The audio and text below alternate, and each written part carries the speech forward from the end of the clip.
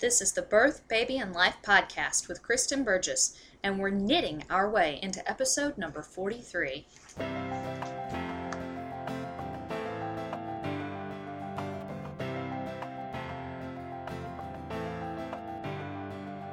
Welcome to the Birth, Baby, and Life podcast.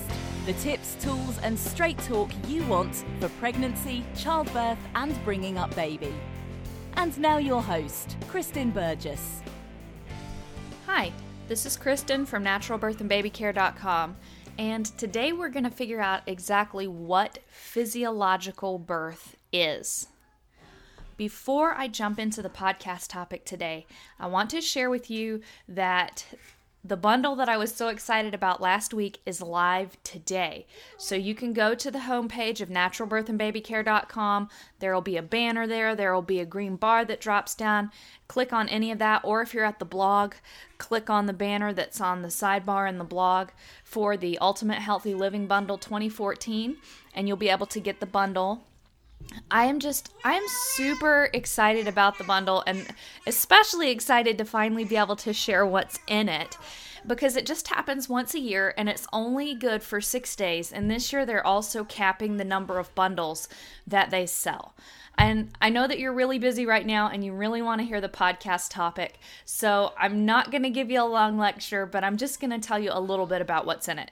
So what it is a practical collection of ebooks and also courses like My Mama Baby Birthing Course to help you and your family enjoy natural health and well-being. So these are resources that can help you define a new normal. If you listened to the podcast last week, we talked about what could a new normal look like for pregnant and birthing moms.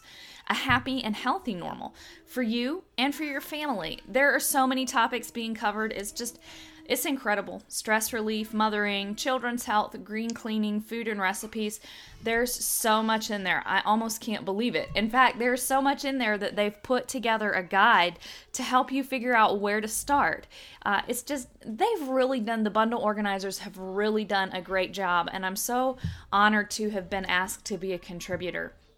But it's really nice. It is ebooks, and you can get the ebooks in either PDF or Kindle and Nook format.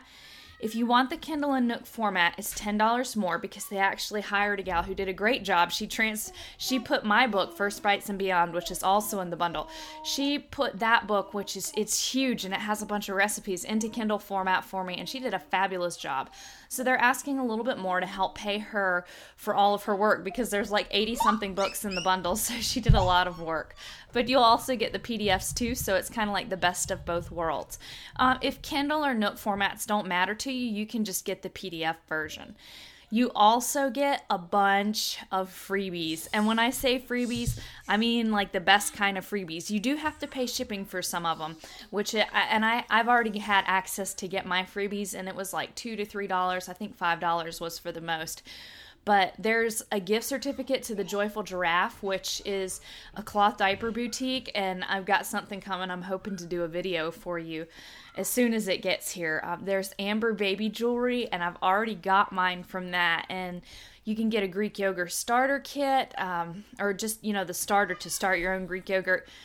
Kids Safe herbal tinctures. There's a 3-month membership to Tradition, which is Modern Alternatives Mama's meal planning service. All kinds of stuff like that. And I'm really loving what I've gotten so far, and I haven't even mentioned everything.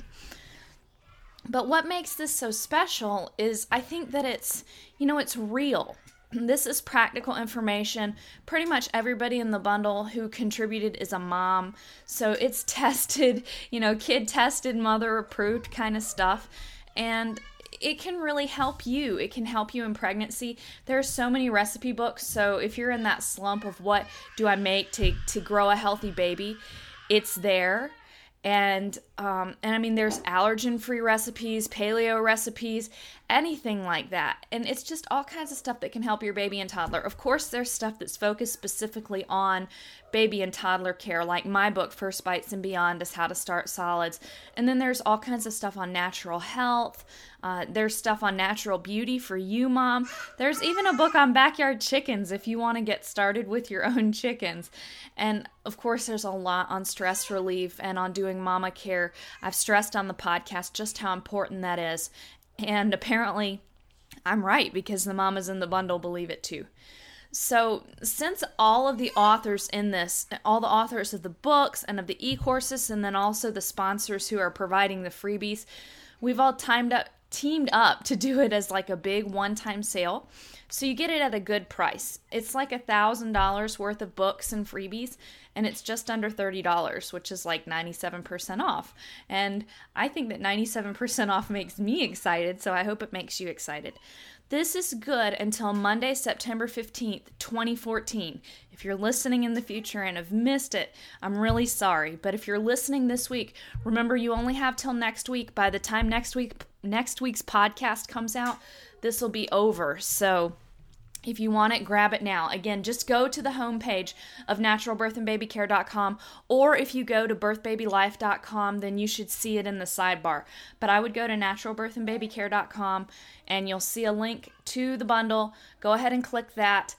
If you're subscribed to the newsletter or the mini birthing course at Trust Birth 101, then you should get an email that tells you about the bundle and gives you a couple of reminders before the bundle sale is up. So don't miss it. Okay, I hope that was good. I hope that I kept it short and sweet.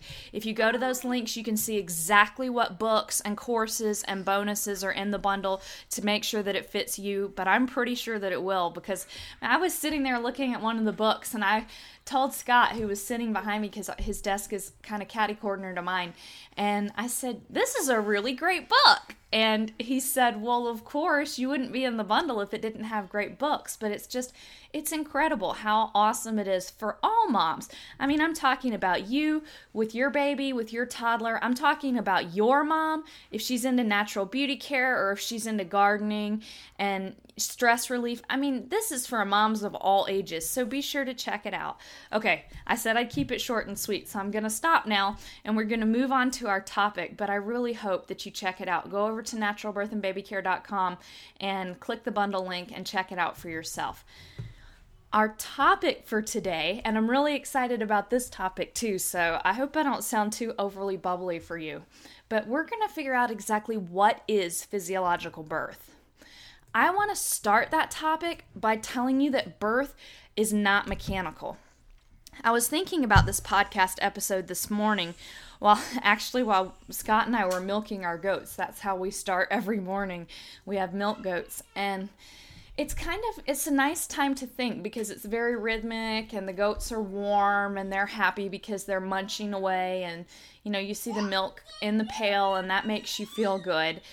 So I was thinking about what I wanted to say on the podcast episode, and I was thinking about it as I was milking Clover, that just like milking, breastfeeding, any kind of animal care, and any kind of care for any human being, be it an infant or an elderly individual, it requires love, and it's not just mechanic.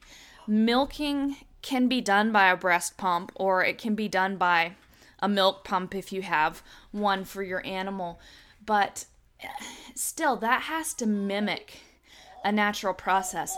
Natural processes, they're physiological. And physiological means a biological process. It does not mean it's a machine. So my goats are not machines that just squirt milk out for me. No more than, a woman's breasts are machines that squirt milk out for a baby. They're not just bottles. They're a living, functioning thing. And the birth process is not mechanical. You're not a machine just squirting out babies, no matter what people might say when you announce, "Oh my gosh, you're having baby number 3. But it's not a mechanical process. Corwin apparently gets as excited about these topics as I do. So one of the big problems is that birth has been looked at as a mechanical process. The woman's cervix opens up. The woman pushes the baby out. The baby kind of squirts out. The baby starts breathing. And if you listen to the last 2 podcasts, you learned that baby has intense experiences during pregnancy and birth. He or she is an individual going through experiences, contributing to those experiences. And actually, it was on last week's podcast that I promised that we would talk about some of the hormones of birth. And I think it's those hormones in part are what separates this from a purely mechanical process, though some people might say they simply orchestrate the mechanical process, kind of like gasoline. But that's not true, because when you put gasoline into an engine, it has a particular effect. And you can't do something to the engine to make it not accept the gasoline. I mean, you could take it and put it on a chopping block or something, or a smashing block. But generally, once that gasoline goes in the engine at the gas station, psychological upsets aren't going to affect anything. Different lighting conditions aren't going to affect anything. That's a mechanical process. Hormones are affected by so much more, so they're not like gasoline. That's not a good analogy. And looking at a woman's body as if it's a piece of technology is a poor analogy. And unfortunately, that's kind of the way that it's taught. I am working through a midwifery school right now, and in the curriculum, I've had to do a lot of textbooks overviews and do a lot of looking at what sources are being studied in different schools. So one thing that I've noticed is conspicuously absent in these textbooks that teach how birth happens is looking at anything other than the mechanical process. They do acknowledge that the baby will rotate in a certain way, but even that can be looked at on a mechanical level. So it's the woman's body opens up and the baby rotates, and then the baby is born, or more appropriately, usually the baby is kind of half dragged out by the doctor who's there being a savior. And that's not an accurate representation of birth. In fact, the uterus contracts to open up the cervix really isn't valid. The uterus contracts to concentrate the uterine muscles on top of the baby to then push the baby out. And the cervix does efface and dilate during this process. But the primary job of the uterus is to form the strong muscle that will push the baby out. And it can do that without any help from mom, contrary to what you may have seen on A Baby Story on the Learning Channel. So birth is not just a mechanical process. And if it's not a mechanical process, what is it? It's a physiological process. And this is where we start defining what is physiological birth. And it goes far beyond just woman pushes baby out, or woman kind of opens up or is forced to open up by medication and baby is dragged out or baby is cut out. And I don't say any of this to offend, but rather to inform, because it's important for you to understand that birth, there's been many analogies made, but birth is like a symphony or like a dance. There's stuff has to go into it to make it function properly. And if something isn't working, then the dance doesn't work right. Or if one instrument in the symphony isn't playing correctly, then it doesn't sound right. And birth is like that. That's not to say that you can't have a good birth when there may be interruptions to the physiological process. Many women can and do. But understanding that process helps you to stand up and say, this is what I want for my baby. This is what I want for my body. And it's important to be able to say that. We'll start by looking at those very hormones, and then we'll talk about a few other things that play into a physiological birth. But I think having an understanding of the hormones is important. This research that I created my outline from was primarily done, by Dr. Sarah Buckley. And you can get her book, which is Gentle Birth, Gentle Mothering, and this information is mostly concentrated in chapter 6. But the entire book is just awesome. So I would recommend that you read it. In fact, I would go so far as to say it's a must read. So if you're pregnant or thinking about becoming pregnant or have contact with pregnant women, or are raising a daughter or are raising a son and will one day have a daughter-in-law, please read this book. What Sarah says is that there's been lots of study done in human and animals to try and figure out what starts labor, but essentially we don't understand what starts labor. And that's an important place to start. It's an important acknowledgement to make right from the start, because when you say, okay, we still really don't know, it automatically makes you cautious, because if we still really don't understand what starts labor in even lab rats, and especially not humans, then how can we have the audacity to think that we're safely inducing labor by whatever our arbitrary definition of when we should induce labor is? I mean, it's like playing with fire. Now, there are some situations where induction is warranted, and then there are some emergency situations where induction isn't warranted, but an immediate C-section is. And yes, you just heard me, Kristen from naturalbirthandbabycare.com, say that. But I mean, if a situation is a true emergency and the baby is truly in distress, then that's grounds for getting the baby out and not inducing. And there are some situations where things may be going downhill, but baby could probably still tolerate labor, and induction might be good for those. But many of the situations, she's gone post dates, the baby is, quote, too big, or whatever, are not actually grounds for induction or for planning a cesarean or whatever the case may be. And I think Well-Rounded Mama had a blog post about this recently, so I'll see if I can link to it, where she covered a study that showed several quote-unquote high-risk conditions where scheduled cesarean and induction actually weren't warranted, so you can see that. But basically, what we need to realize is that we don't exactly know why labor starts when it starts. Even now, in 2014, when I'm recording this podcast, and yes, I just dated the podcast, which they say is a no-no, but I already did it earlier. So we still don't know why labor starts, and we should feel really, really hesitant to then step in and start labor just because we can. We should hesitate about it. And there are many, many, many hormones. We do know there are many hormones that go into helping labor start. Estrogen, progesterone, cortisol, I don't even know if I can pronounce this one, corticotrophin-releasing hormone, and then also SPA. And you may have heard of SPA because it is actually a protein that your baby secretes, and it helps the lungs mature. And researchers also think that it may directly stimulate the uterus. So that's just part of the hormonal cocktail that we know right now. And so we do know that it's a hormonal thing. And we do know, and research going back, decades, has known that the baby plays a role. Something in the fetal brain, something that the fetal body secretes, maybe like SPA. So we know that this is an interplay between mom and baby's bodies, but we don't know exactly what starts it. And again, that helps us to be empowered enough and respectful enough to hesitate at doing anything other than what would naturally occur.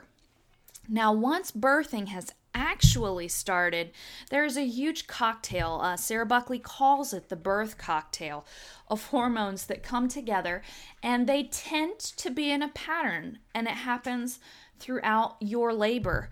So at the beginning, there's a lot of excitement, and that is a hormonally fueled response. And this cocktail of birth that starts with this excitement, it's kind of nature's design, I guess, if you want to say nature, or you want to say God, or you want to say it was created over millennia by natural selection, whatever. This cocktail was created to help birthing moms, not to hinder them, not to just kind of be there while other people circumvent what they're supposed to be doing. The cocktail of hormones is actually purposeful. So, and these hormones build to their peak right at birth and shortly after birth. They help provide safety, which is something that I'll talk about more as I go through the podcast. And they can even create a pleasurable experience for mom and baby if things are left undisturbed. So, disturbances, be that procedures, be that people, be that a change in environment, be that something unpleasant in the environment, such as a screeching toddler, though I would say that's probably a minor disturbance. Any disturbances, any obstetric interventions can really increase pain, and they can possibly even decrease the safety of birth. Birth is really, this birthing space, labor, your safety is it's created and produced by the middle brain, by the limbic system. So it's not our higher brain. It's something that's, perhaps you might say, more primal, but something that's, it's meant to drive us on not a rational brain level. A woman needs to go off to labor land. You've probably heard that said, or you may have even experienced that in a previous birth, where you are there, but you sort of feel like you're not there. It's kind of this timeless place, and that's often called labor land. It's kind of like being in a deep meditation.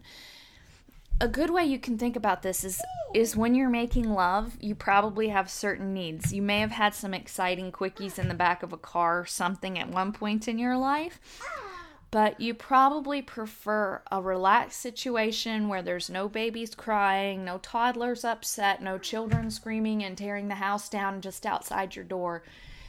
You like it to be quiet. You may like the lights to be low. You need a particular environment, and you're actually relying on a lot of the same hormonal systems that come into play during birth, during lovemaking. And so you can think about the conditions that you would want to be with your lover. And those are very similar conditions that are good for birth. And it's all fueled by similar hormonal patterns, hormonal cocktails, and by that limbic brain area. So let's get back to the excitement. You're feeling the excitement at the beginning of birth. And this is fueled by the catecholamines, so epinephrine or norepinephrine, which are also adrenaline and noradrenaline. And you've probably heard that those hinder birthing, and on a level they can. So at first you feel those, and there is a little bit of excitement. There is a little bit of a surge of adrenaline going on there. And you're feeling really excited. And then as your birthing time progresses, that subsides. Now, if it doesn't subside because, for instance, you get distressed or you're worried or you're scared or your environment is uncomfortable for you, then those same hormones that are natural and normal when you feel that initial thrill of excitement that, oh my gosh, I'm about to meet my baby, that thrill of excitement can turn into fear or worry that can literally block the labor process. And I think many of you are probably aware of that already, because this effect has been documented, and it is one of the criticisms of the modern medical system, that it tends to induce adrenaline or the fight or flight response rather than the calm and connection response, which is fueled by oxytocin, which we'll talk about more in a minute. So, but do know that it's natural to feel that excitement at the beginning and that little thrill of excitement. And usually that does pass as you move into labor land. Prolactin also comes into play during labor.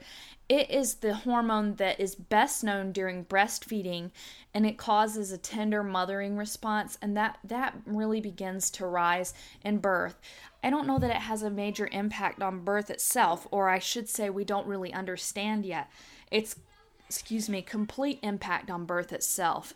But we do know that it causes tender mothering feelings, and that it needs to rise, and that it especially begins to rise during breastfeeding times. Estrogen and progesterone have a really large role during birthing. These are the sex hormones.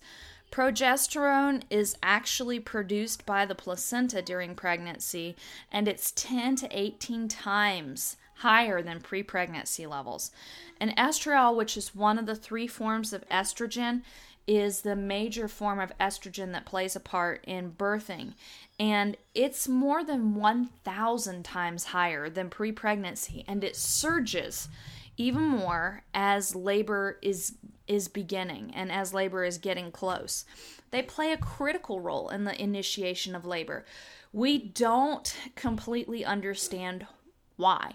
It's really complex. It may be just the change in levels. It may be that these massive hormonal surges have an action on the mom's uterus. Maybe it's both, because the large surge has an action on mom's uterus. But whatever it is, we know that it's really important to birthing.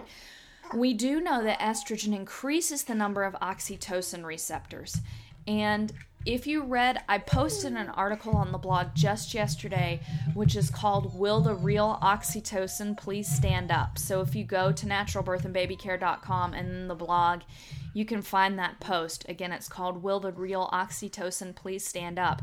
And read that. It'll take you a few minutes to read it because it's pretty long, but it's worth the read. And it talks a lot about the importance of oxytocin receptors because there are various feedback loops that happen during birthing, and your oxytocin receptors are really important to those feedback loops. So estrogen increases the number of receptors, which are going to be essentially open and awake and ready to accept oxytocin. Estrogen also increases the number of muscle cell connections that there are. And I think they're technically called gap junctions. And that helps prime the uterus to be ready for contractions. And that is the uterus's primary role during birthing. And it is ready to do the work for you, mama. Estrogen and progesterone are also believed to act as painkillers. So they kind of prime opiate pathways so that you're ready to accept the pain-killing effects that are coming, especially from hormones like beta-endorphin, which we'll get to in a minute. Right now I'm going to talk a little bit about oxytocin, and again I want to refer you to the article, Will the Real Oxytocin Please Stand Up? Because I have all that in written format. I'll put a link to it in the show notes too. It's called the love hormone. It's important in birth, breastfeeding, having an orgasm, any sort of sexual activity, but it's also really important in any kind of social activity, so petting your cat or your dog, or hugging your older child, or even sharing a meal with family or friends. So it's Michel Odent, and we're going to talk more about him in a minute. He calls it the hormone of, quote, forgetting oneself.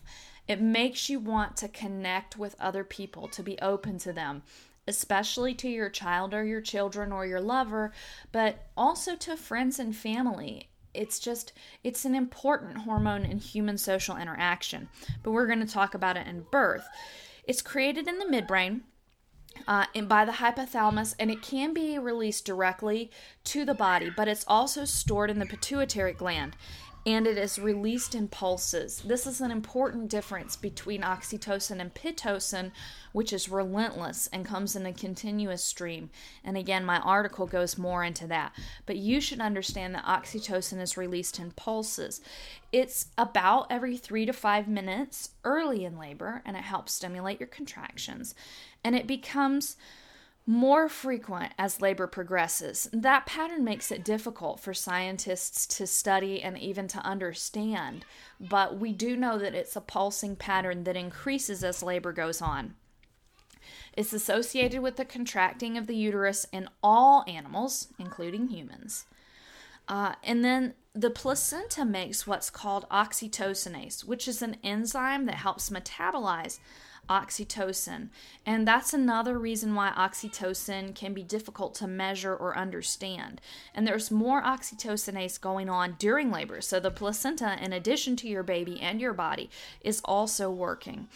And researchers think perhaps this helps keep the uterus from getting overloaded during labor, keeping the uterus sensitive to oxytocin's effects. And this is one of the dangers of pitocin, that pitocin is so relentless that the uterus kind of shuts down its receptors, becomes desensitized to the effects of both pitocin and natural oxytocin, which can lead to what's called uterine atony, or the uterus won't contract, it won't respond. And as you can imagine, that's pretty dangerous to the mom, because then bleeding may not be able to be controlled.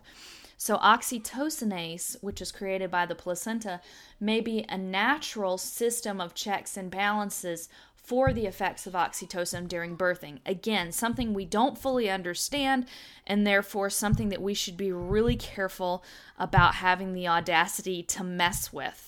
And unfortunately, pitocin is one of the biggest things that we mess with that undermines this entire hormonal system and all of the body's checks and balances. Okay, back to oxytocin and its receptors. They increase substantially during late pregnancy. There is a mom increases in her sensitivity to oxytocin. But circulating levels of oxytocin, they do increase throughout pregnancy. They grow from the first trimester to the third trimester, to just before labor. But circulating levels of oxytocin at the time of labor don't seem to rise considerably until late labor. And the receptors are most dense in the uterus and at the top of the fundus. So the fundus is the top of your uterus. If you've ever had your doctor or midwife measure your fundal height, then they measure to the top, from your pubic bone to the top of your uterus. So that's the fundus. And that's what gets so thick. You heard me mention this earlier. That is what gets so thick while you're in labor. And then that thick, concentrated muscle at the top of the fundus is kind of like a little foot giving the baby the boot out. And I guess I really think that's so cool. So maybe you think I'm weird for that, but I think that's awesome that happens, that the body can do that. But those oxytocin receptors really collect up there as the fundus thickens, and that's important for encouraging those strong contractions that are going to push or perhaps boot baby out of uterus. My last few babies have just been booted out, so they got no graceful exit because my body was just ready to do all the work itself. And maybe that's one of the reasons I think this is so funny. It's because I'm just so in awe of that. And I don't want to linger on that, so let me move on. Okay, oxytocin again, it's a major initiator of strong and rhythmic contractions. But it's not the only hormonal system that's involved. Prostaglandins may be responsible for late contractions, and prostaglandins also work to help soften the cervix. I don't know that I talk about them again, so let me mention that now.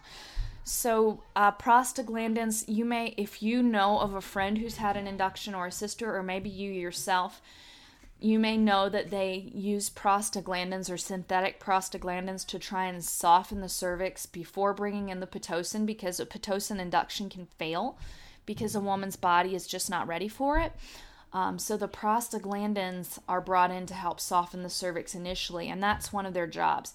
And you, of course, have natural prostaglandins, and there's another feedback loop with oxytocin where there's more oxytocin equals more prostaglandins, which equals more oxytocin, which equals more prostaglandins. It's one of the feedback loops in birthing. And also there's prostaglandins in semen, which is something that many women naturally end up with around their cervixes, close to labor, just because you're making love to your husband. So I'm not saying that that's going to induce labor, but that's where the old wives' tale that does induce labor comes from. And of course it causes contractions. Lovemaking does, pleasurable ones. But primarily it's prostaglandins, and they may also help aid with labor contractions later on in labor. Oxytocin has a pain-killing effect. Oxytocin is also important to the baby, and during birthing, your baby is releasing a lot of oxytocin, and the baby's oxytocin may get to you through the placenta, and in fact, there's also more oxytocin produced by the placenta and the fetal membrane, so the amnion and the chorion, the amniotic sac, that's producing oxytocin. There's oxytocin in the amniotic fluid. In my article, Will the Real Oxytocin Please Stand Up?, I cover how oxytocin may have the effect of kind of putting the baby in more of a sleepy, trance-like state where the functions of the body systems are depressed because, as we talked about last week, and as you saw from the UK Resuscitation Council, birth is kind of a hypoxic event, which means that there's not as much oxygen going on to the baby. There's periodic compression on the cord, and there's just a lot of squeezing going on, and oxytocin has a protective effect for your baby at that time. And does Pitocin have that same protective effect? My guess would be not. So you want your baby to get natural oxytocin, and as you can see, baby, placenta, amniotic sac, amniotic fluid, all of those have oxytocin flowing in them, so it's very important.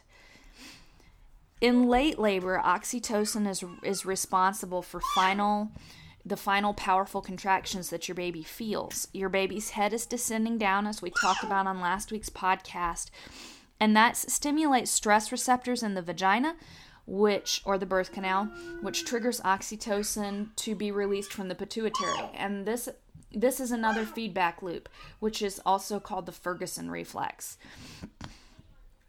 So the triggers stretch the receptors again, which causes more oxytocin to be released, which causes the contractions to push the baby's head down into the birth canal more, which, it's a continuous loop.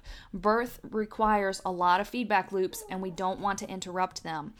So in an undisturbed labor, this Ferguson reflex works. And this is where our adrenaline or epinephrine and noradrenaline come back into play. Because it's at this point when the baby is getting ready to be born that the fetal ejection reflex is created. And that's a term popularized by Michel Odent. He says it didn't originate with him, and I can't remember to whom he gave the credit right now. I can perhaps put it in the show notes.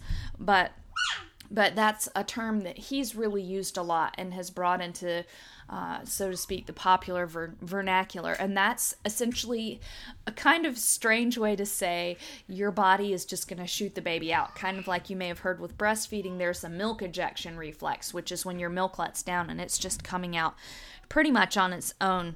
This fetal ejection reflex is what your body does. And we'll talk about it more in just a minute because I'm going to come back to those catecholamines. After birth, oxytocin is very important in ensuring safety. The levels stay high.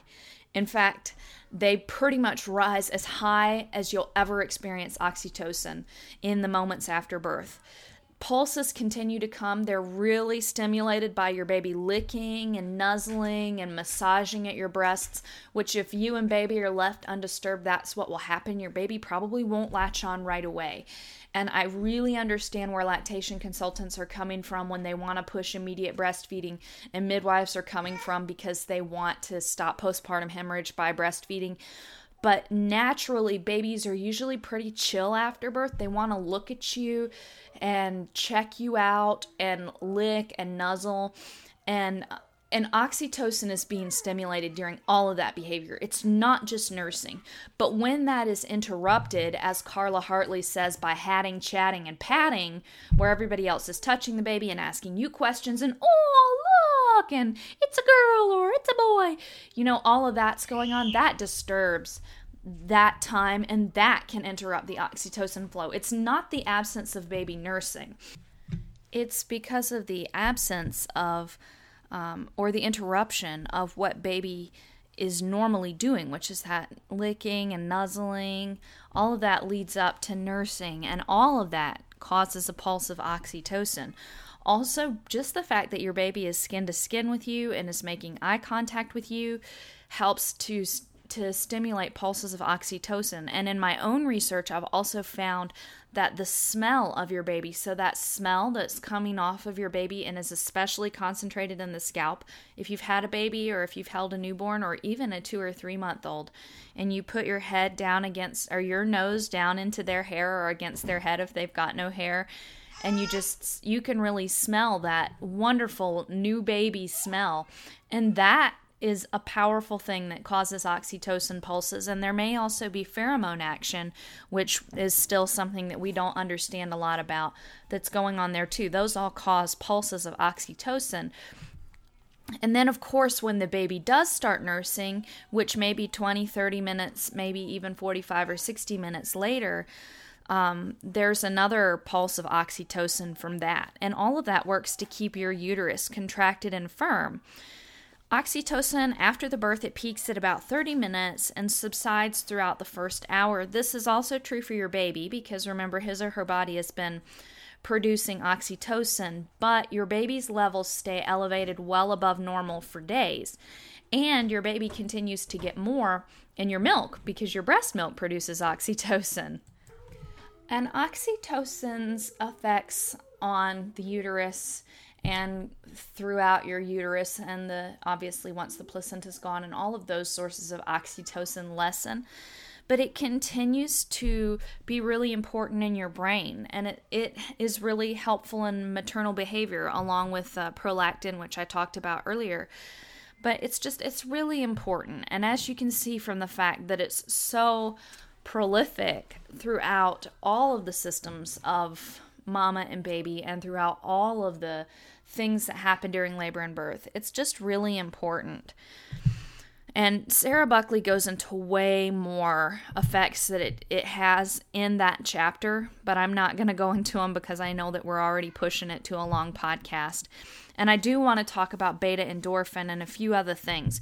So beta endorphin is the hormone that is really responsible for labor land. So this is the one that gets interrupted if adrenaline is acting when it shouldn't. But it is truly the hormone of pleasure and transcendence. Or I guess it should be beta endorphins because it's a group of naturally occurring opiates. And they actually work on the same receptors of the brain as opiate drugs, which may be why humans are so attracted to opiate drugs or pain relief drugs. And just like those drugs, but naturally, in a way that your body is supposed to have, they increase pleasure, euphoria, and they could also spark dependence. Now, I mean, I don't know, some people may argue me with 6 kids, maybe I'm addicted to having babies, but, most women aren't thinking, oh, I need to, I need to keep having baby after baby to get that birth high. Though it is true that many women, right after they've had a great natural birth, they say, oh, I wish I could do that again right after that, because there's just that super awesome high that you get from birth. And those effects that the beta endorphins do have. They're released during times of pain. So if you cut yourself or something, they're kind of a protective mechanism for the baby. And they also are an active reward system. So they work during mating or lovemaking. They work during birth. They work during breastfeeding. And they can also come into play during other social behaviors, like when you give a friend a pat on the back or when you give a friend a hug, that sort of thing. Just when you're being close to other people, just like oxytocin, they are a group of social hormones. During pregnancy, beta endorphin increases a mom's pain tolerance. It also works to suppress the immune system somewhat, which researchers think helps protect the baby. But again, it really comes to center stage during labor. Beta endorphin levels increase throughout labor, and they help you transcend pain. They help you go to labor land, which is literally kind of an altered state of consciousness. So you'll hear moms say, I felt timeless, or I felt like I was out floating in the universe, or one with all the women who were birthing at that time. And beta endorphin is what is helping achieve that altered state, that transcendent state, that deeply meditative state that so many birthing moms seem to be in.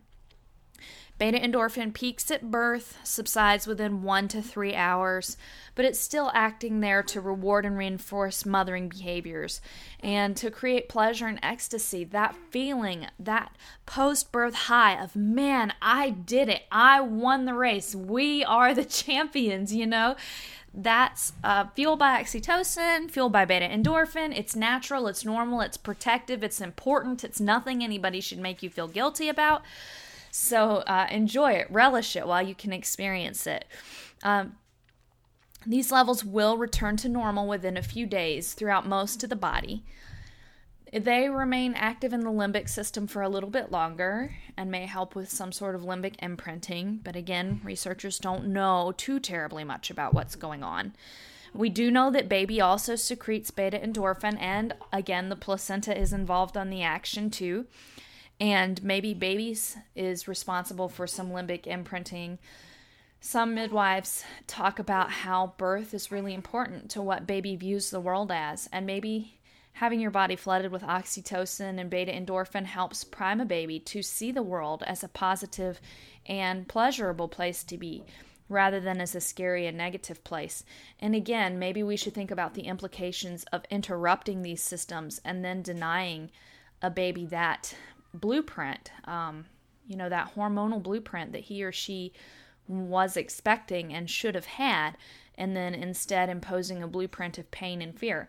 I'm not saying that can never be overcome. In fact, a lot of research has shown that, especially with oxytocin, that our brains are very plastic. They can be molded and we can overcome things, but why force a child to have to overcome a bad start when we could protect that in the first place? And I think that's an important question for us as parents to ask, because one of our primary jobs in the early years is to be a protector as we wait for our child to grow and mature and eventually become an adult. and handle everything for themselves. But certainly in the infant stage, we're protecting, caring for, and nurturing our baby. And so that start would ideally be a good and a gentle one that honors these normal pathways and these normal hormonal blueprints that should be placed into our baby's bodies.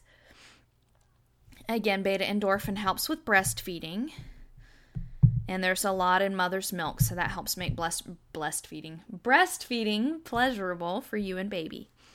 Back to the catecholamines, which are the fight or flight hormones, and I was surprised to learn that they do play an important part in labor. And so you might be surprised, mostly because we've heard that they're so negative. But the truth is that at the end of your birthing time, they are really important for that fetal ejection reflex. You don't want them early in labor, past that initial excitement, the butterflies in your stomach feeling.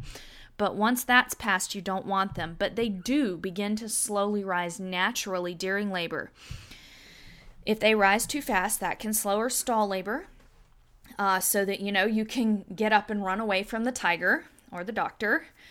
Sorry, that was a bad joke. And to be completely honest, there are midwives that can bring that response on too. So it's not just limited to doctors, but that's the purpose of those hormones rising too fast, is to help you get to safety. And it can also, norepinephrine especially, or noradrenaline, can reduce blood flow to the uterus and the placenta, which helps stop that. But you can imagine it's also not very comfortable for baby. So we want to prevent that. But very high levels at the very end of labor actually stimulate the fetal ejection reflex. So this is what's really happening at transition. And it mostly only happens following an undisturbed birth, when this natural surge can actually surge, and it hasn't already been surged because mom is terrified or scared or worried or being pressured or being accused or being guilt-ridden, whatever. But if the birth is undisturbed, and that should really be the word that we use for physiological birth, is undisturbed birth. But when birth is undisturbed, Michelle Odent notes that this rises right at transition, and it is what helps stimulate the uterus to just push that baby out. And if you've experienced pushing before, you may have experienced it as this undeniable, overwhelming urge to push. For me, with my first 3 births, it was very overwhelming and almost scary. And I wasn't sure how to integrate it or work with it. For my last 3 births, I don't know if it was that I was different or that things were really way more relaxed, especially my 4th birth, because it was just me and my husband. My midwife didn't make it in time. But, it was just me and my body and nobody telling me anything about what was going on. It was just me experiencing the feelings. And my body just pushed. There was no way I was stopping it. There was no way I was stopping that baby from coming out. The baby was just coming. Now, during my last birth with Corwin, who you've heard in the background some today, I was really focusing on softening. That's a word from the Pink Kit. And just softening those muscles and relaxing in the birth canal to help his head coming through be as gentle as possible. But that's what I was focusing on doing. My body was pushing him out whether I was ready or not. So I'm not saying that you can't have conscious control or be consciously thinking during this time, but often your body is doing what it's supposed to do, especially in a nice undisturbed birth, which Corwin's was. Even though I had spectators, I had my 3 eldest children in the room, and my midwife and her assistant midwife and my husband were there, but they didn't even realize that the baby was born until I asked Scott to help me bring him up. So I was, but my body was doing all the work and it was just pushing him out.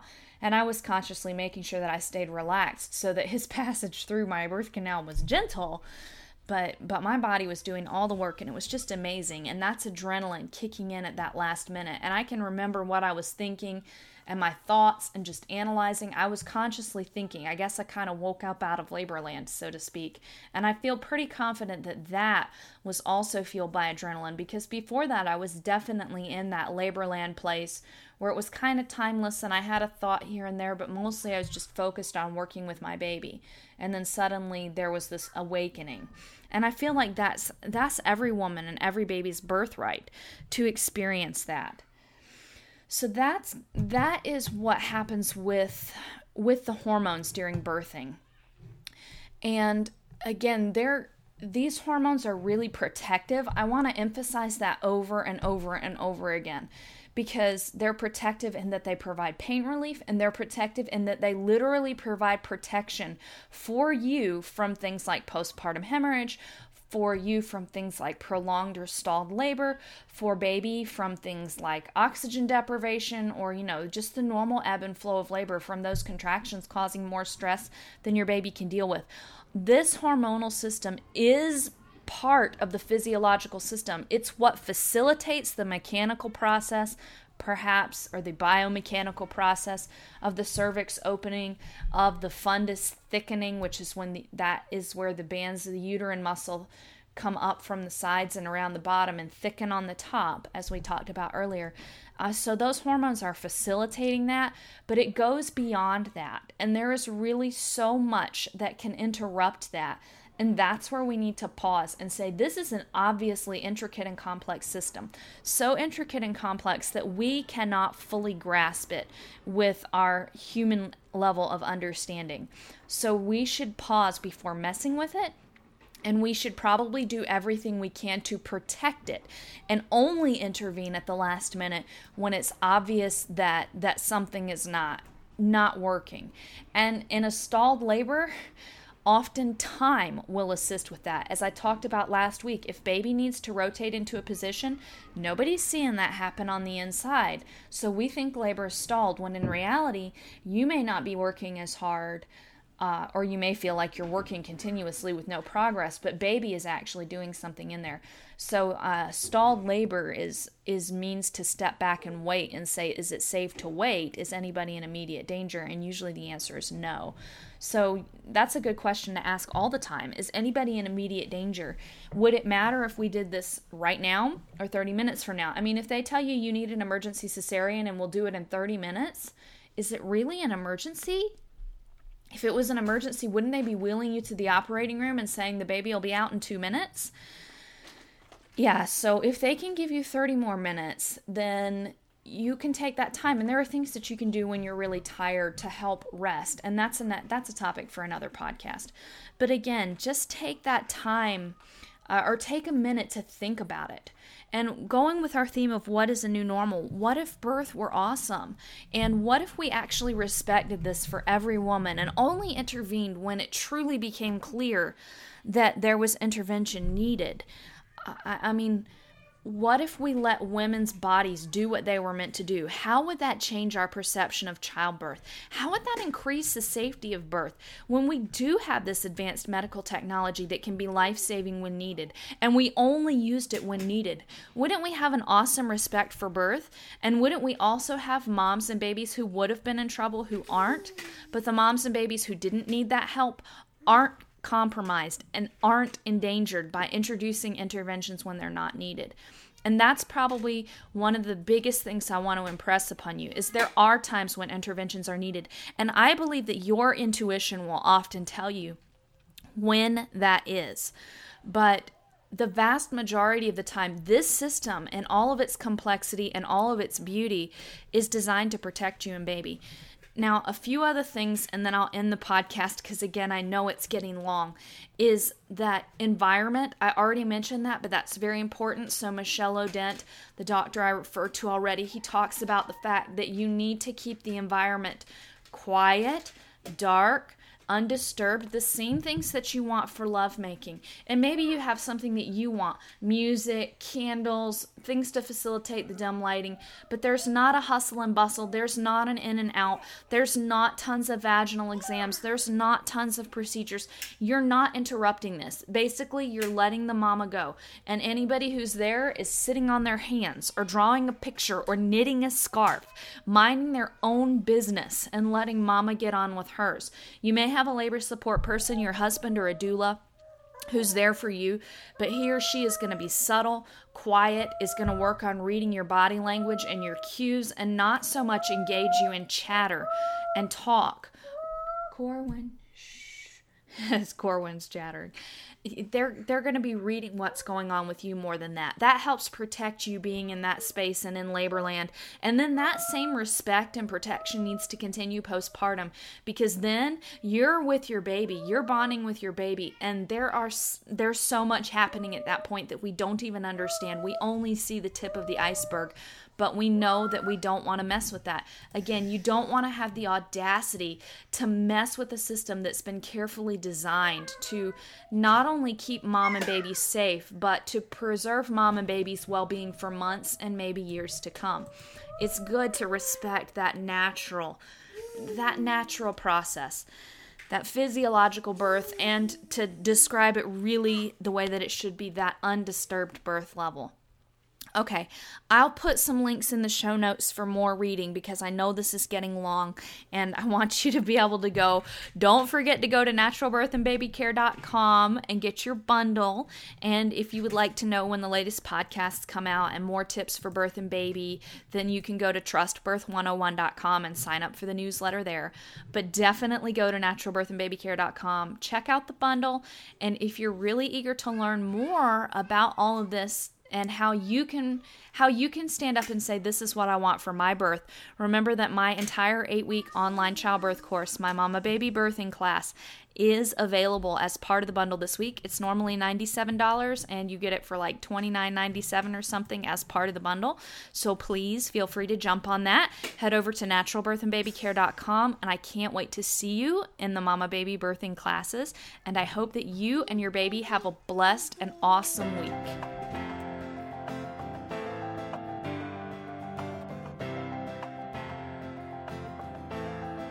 Thanks for listening to the Birth, Baby and Life podcast with Kristen Burgess. For great resources and tons more info, visit www.birthbabylife.com. Visit www.birthbabylife.com.